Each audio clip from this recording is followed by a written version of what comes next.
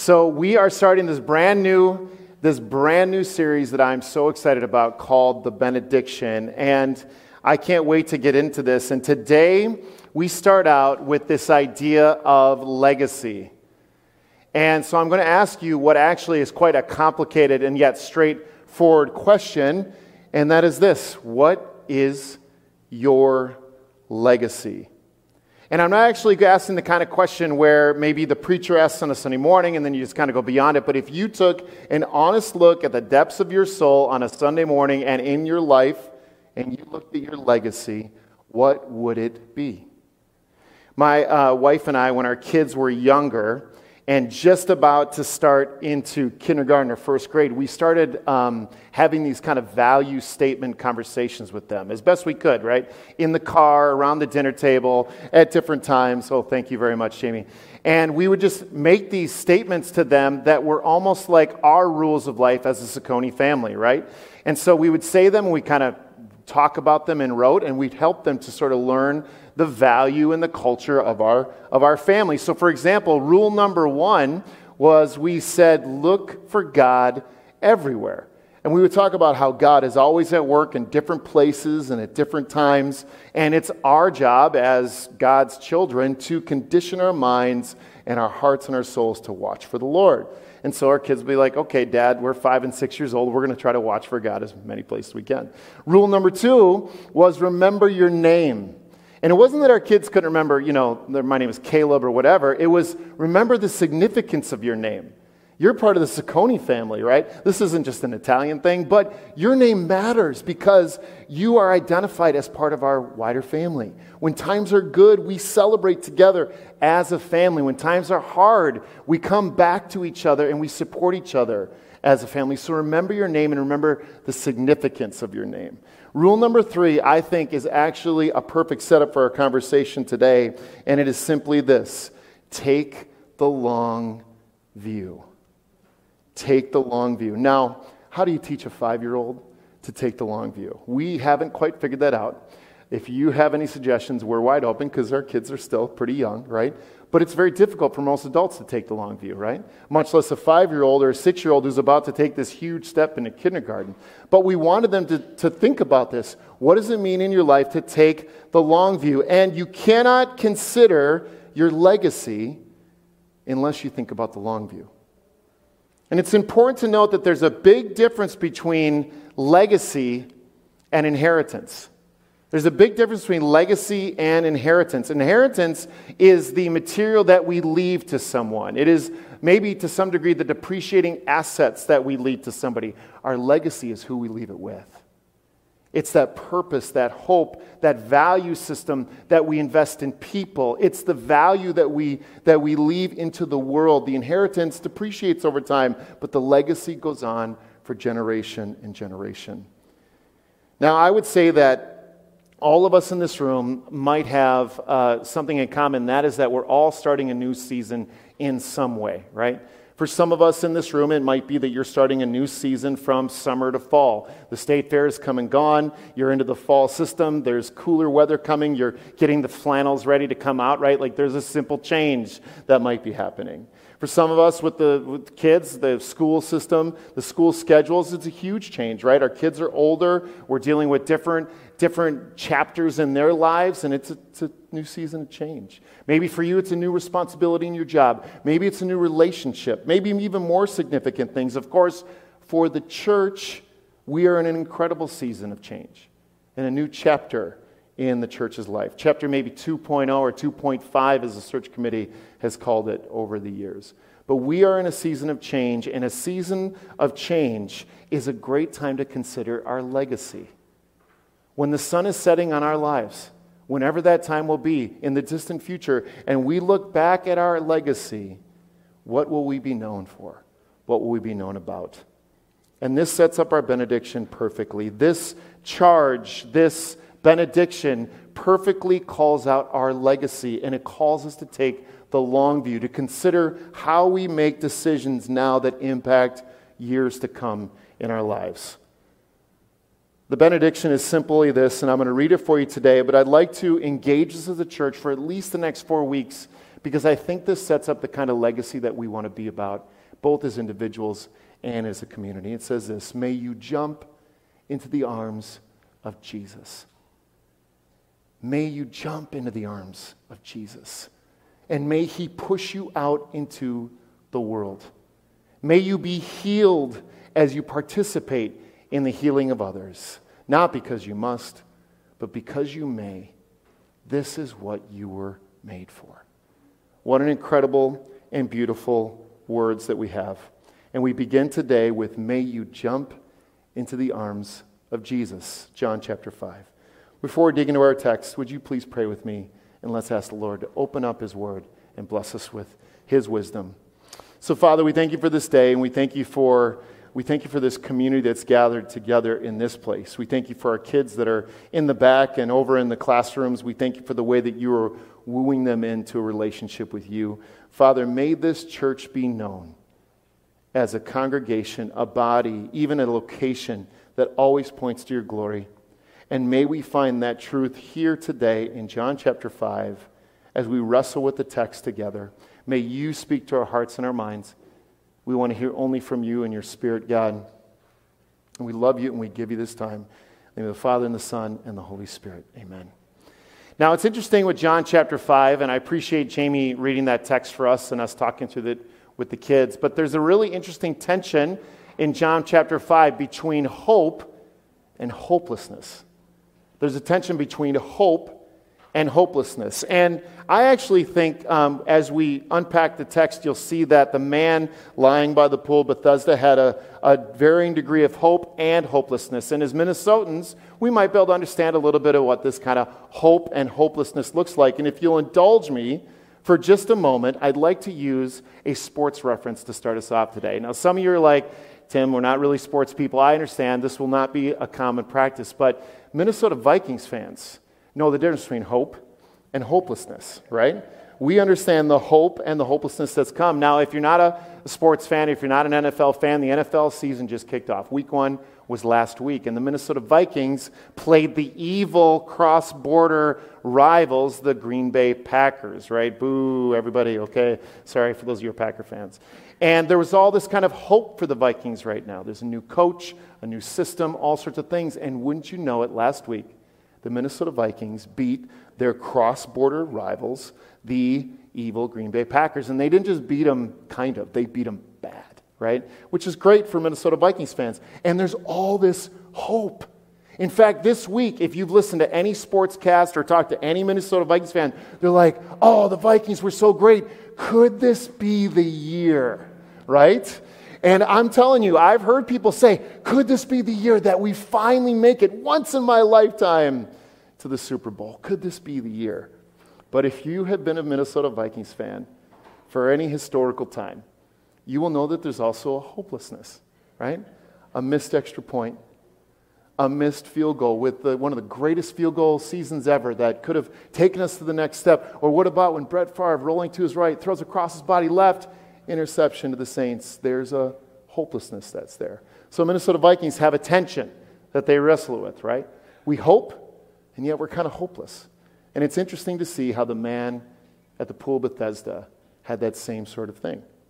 John chapter 5, what do we know about the text? First of all, we know that this was a time of a feast happening in Jerusalem. It was a great feast. Now I want you to think about a huge crowd of people had gathered for this feast. People had come from, probably thousands and thousands of people had come from all around to come together for one of the sacred festivals or the feasts that the people were celebrating. We actually don't know which feast this text was talking about. I actually don't think it's that relevant to our conversation today. Could have been many of the different feasts, but we know that the city center would have probably been packed. It probably would have been a very, very crowded moment in the city. And we can think of a lot of different parade-type situations in our culture where people come together to celebrate different things. Get that image in your mind of a very chaotic and very busy city. Now, around the pool, I would like you to picture these porches around two large pools, the pools at Bethesda. And these were two great outdoor pools. They had awnings that came across the pool everywhere. And it was a lot of different seating area around these pools. And the pools were packed with people. And they all had two things in common. Number one, the people all around the pools. And by the way, the pools were set off the city center a little bit, so they weren't right in the middle of the hubbub. But these pools were packed with people, and there was two things that they had in common. Number one, they were all sick. There was either different infirmities that they were dealing with. They were all sick. And number two, they were all waiting for something to happen. And what that something is actually not written in your Bibles. Even in the Bible app, unless you're looking at, I think, the King James Version, verse 4 is missing from chapter 5.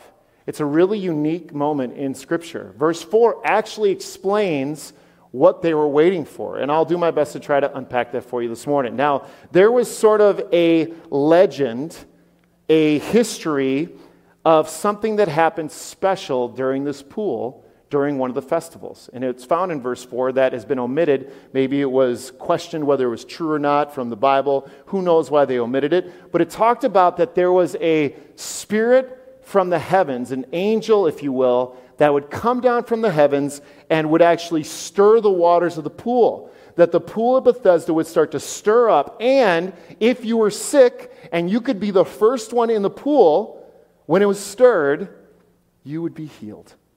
Whatever you were dealing with, you would be healed. And so people had heard of this legend from miles and miles, or in their culture, kilometers and kilometers around, and they would come from many, great distance to gather around this pool and wait for the waters to stir and then compete to be the first one in so they could be healed. Now, we don't actually know if that's a God, holy kind of thing that stirred the waters. If there truly was an angel that came down, it might have been true. Like the God I believe in does miraculous things all the time. It's very possible that a spirit of the Lord came down and stirred the waters of the pool, and that it was a holy moment and a holy healing. It could also have been that it was a hot spring or an artesian well where there was some sort of healing principles to the water that we enjoy now all the time. If you've ever been over in the Colorado Rockies, there's gorgeous hot springs that people go into to have healing components to them. Could have been something like that. We don't know. But what we do know is that hundreds and hundreds of people believed that if they were the first one in the water, they would have been healed. There was hope. There was hope. I wonder, and I just get this image in my mind, that whenever the waters would have been stirred, the desperation, the chaos that would have ensued around the people trying to get into the water. What a scene that would have been, terrifying and probably incredible in some ways as well. And when we get to verse 5 and 6, we see that there was a man lying there who had been afflicted for 38 years. Now, happy birthday, Jamie. But we can say 38 years, it's a long time. It's a long time. In fact, it might be, if you've ever been sick, you've ever been dealing with a long-term injury, a long-term illness, or a long-term debilitating disease, you know that it's sometimes very difficult to see beyond that. And of course, this man, who the Bible says had been sick for 38 years, probably didn't know another narrative. Probably didn't know another situation. And Jesus walks up to him and says, "Do you want to be well?" Oh, I'm off my things here. Sorry about that. There we go. Do you want to be made well? I imagine how this man would have looked. Weary, tired, probably to some degree frail, hoping to be the first one into the pool amongst hundreds and hundreds of people. And Jesus walks up to him and sees him lying there amongst the hundreds of people. What a God-ordained moment, a divine moment in time that would change the man's life forever. And Jesus asks the man a sincere question. This man has been sick for 38 years. It's safe to say that all he knew was what it meant to be sick. He had a support system around him. He probably gained some financial support from the state. He only knew what it meant to be sick. And Jesus asks him a real question. Do you want to be well? Because if all you've known is to create a life around being sick, then what about your mind, your soul, and your heart? Because it would be safe to assume that to some degree this man would have been so used to, in his heart of hearts, being someone who was identified as ill. And his response in verse 7 is very telling. The man says to Jesus, almost in a sense of hopelessness, "I have nobody to help me get into the pool." And he says it in a way that it will never happen. I'll never be the one to get into the pool when the waters stir. He's saying this to Jesus like Jesus doesn't get it. Like, don't you understand how this works? I will never be first. There was hope. I mean, the man was there. Somehow he got to the pool of Bethesda. Somebody must have helped him set up alongside of the pool, and yet there was a hopelessness because he never felt like he could get into the water. The man lying by the pool of Bethesda only thought the way he could be healed, the way he could be set free, was that if he was healed in the same way that everyone was hoping to be healed. He could only see one way. And we do that all the time. This sort of thinking is in the world everywhere. We think, okay, if I can be healed, or if I can be free, if I could have purpose, if I can have really the best life that I want, then maybe I need to earn a little bit more money. If I just had a little bit more money, a little bit more savings, that security that comes with that, then I'll be free. Or maybe I'll even be healed from whatever has plagued me in the past. If I could just have that right relationship, if I could just have the right person in my life, then I'll maybe be cured of my loneliness. I can be set free from that. If I just have the right doctor or just the right medicine, we think like these things all the time. In some degree, these things are temporary. What if I told you that we all could find security and contentment and hope and purpose without having to look at any depreciating asset? I mean full security, full contentment, full purpose, and it wouldn't take you anything to give. I would say, meet Jesus Christ. Like the man at the pool, we get locked into thinking that the only way we can have purpose, be healed, have hope, is to chase something down in this world that only lets us down. And Jesus says, be free. Jesus says something to the man that would change his life forever, and it echoes in our lives even here today. He says, get up, pick up your mat, and walk. Get up, pick up your mat, and walk. Jesus knows this guy is sick. He knows he's afflicted. He knows he's paralyzed. He says, get up, pick up your mat, and walk. And the hope that Jesus Christ brings is not that the man would be the first one in the pool. The hope is found in the healing power of the Word of God, the Son of God, Jesus the Christ, who has power in his name and the power to heal. Now I want to say two things about this. I want to make two statements that I think are mostly true, and you can debate them later if you don't believe them, okay? It's fine. But I think these statements are mostly true, and we can talk about this another time. But number one, I think everybody wants to be well. I don't think anybody really wants to be sick or hopeless or purposeless. I think everybody wants to be well. I think that's a pretty fair statement. Number two, I think everybody wants an incredible legacy. I think everybody wants an incredible legacy. I think everyone wants to look at the end of their life and look back and see great things that God has done in their life. Great relationships, great purposes, treasure that multiplied and was exponential. I think everybody wants a great legacy. My dear, dear friend, covenant pastor Carlos DeVitas, he pastors a church out in Boise, Idaho. Yes, we have churches in Boise, Idaho, if you wondered. And he says this very incredible phrase that I want to give to you today, and I actually think it's very true. He says this: words create realities. He actually says worlds create worlds. Words create worlds.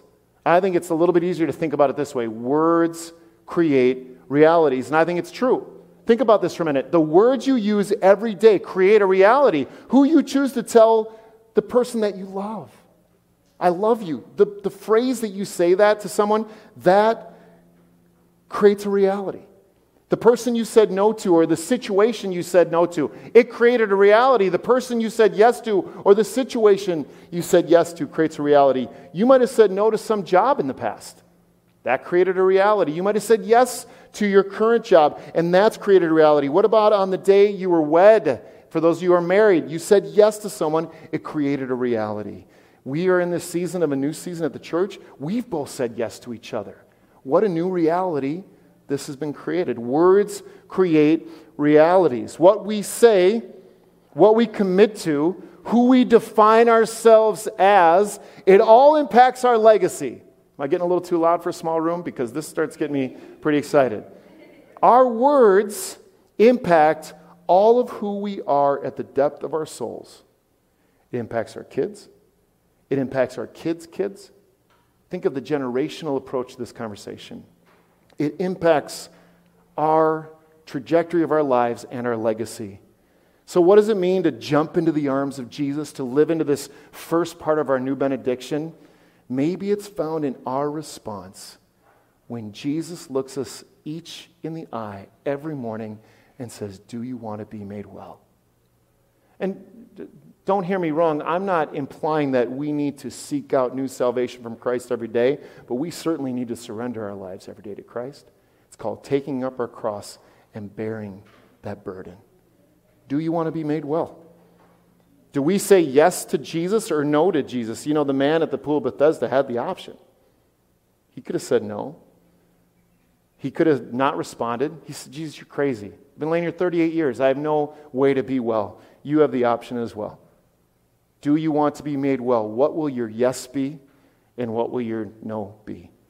Are we really so different from the man sitting by the side of the pool of Bethesda, waiting for something to happen to us that would give us a hope beyond a chance, waiting to be healed from something that has afflicted us for years, maybe even our entire lives? I need you to hear this because this is something I'm also working on in my own faith. God sees our greatest struggles as an opportunity to show His glory. God sees our greatest pain as an opportunity to show His glory. God sees our greatest shame that we confess and give over to the Lord as an opportunity to show His glory through the breaking of the bondage of sin in our lives, through the pain in our lives, through it all. And are we really so different from the hundreds of other people that were lying there around the pool, all focused on the water? These hundreds and hundreds of people lying around the pool, waiting for the water to stir, and the Son of God, who had the power to heal them, is literally standing in their midst, and they missed it. They missed it. Jesus Christ could have said, you are healed, and instead, all they saw and waited for was the water. Are we so different? There are so many other things that we focus on other than Jesus, hoping for purpose, hoping for hope, hoping to be healed. Are we really so different? Like the man lying beside the pool of the Bethesda, all we have to do is say yes. That's really the most amazing part of this story, is that all the man had to do was follow Jesus' words. All he had to do was obey Him. Picked up his mat, and his life was changed forever. It's the same opportunity that we have every single day. There is power in the name of Jesus. There is power that, to some degree, is a mystery to our human minds. That when Jesus says a word, we are healed. When Jesus says, get up, pick up your mat, and walk, Jesus essentially is challenging us to have faith in Him, to believe the impossible, to believe in God. Yes, Jesus has the power to heal the human body. We have seen examples of that throughout history. But yes, Jesus has the power also to free us from our sin and our shame, which is perhaps a more debilitating condition than any other physical ailment that we could ever deal with. We are called to get up, pick up our mat, and walk. Words create realities. What will your yes be? Our yeses matter. What will you say to Jesus today when He challenges you? What will your legacy be? Friends, I cannot think of a better legacy than jumping into the arms of Jesus, than saying, God, take my life and use it for your glory. May it always point to your glory. I can't think of a better legacy as a church than when we look down the road at what God has done in this season. That New City Covenant Church is always a church that points to the glory of the Lord. But it starts with us individually. Are you willing to lay your life down at the feet of Christ and say, Jesus, take it, make me well? May that be true of all of us in our everyday relationships, in our family relationships, in the most complicated situations you are dealing with. And please, Lord, may it be true of this church. I am in for that. That we be a church that jumps into the arms of Jesus together. In the name of the Father, and the Son, and the Holy Spirit. Amen. Let me pray for us. God, we love you, and we are so thankful for your words. We are so thankful that you are in the business of healing people, of giving people purpose, that you are in the business of giving people hope. And so, Father, we come before you, and we ask, God, that you would take our lives, and would you let it be that your glory would shine through us, that everything in us would reflect the love you have for us, the purpose you have for us. Oh, God, the forgiveness of sins and the hope for salvation. Father, I want to pray that this church would be a church known as a congregation, a body, a family that jumps into your arms. Not perfect. This isn't a calling to perfection in any way. Can't do that. We can't be that because we're human. But on this journey, Lord, we lay it down at your feet and we ask you to make it good. Thank you for your word, how sweet it is. May it instruct our hearts and our minds today. We pray these things in the name of the Father, and the Son, and the Holy Spirit. And all God's people said, amen.